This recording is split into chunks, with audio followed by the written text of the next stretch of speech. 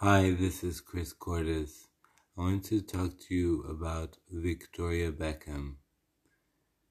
I used to watch her when I was a kid, when she was in the Spice Girls, and how she evolved now into fashion.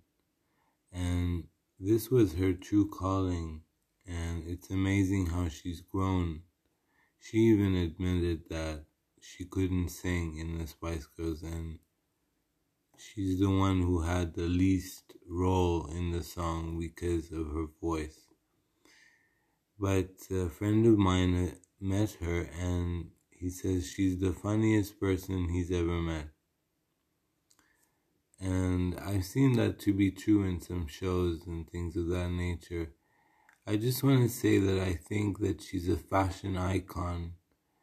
I mean, her whole, fashion line is amazing.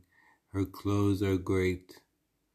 They're simple, chic, and they're also classy. And that's what's different about her. She has classy clothes. They look great. They feel great.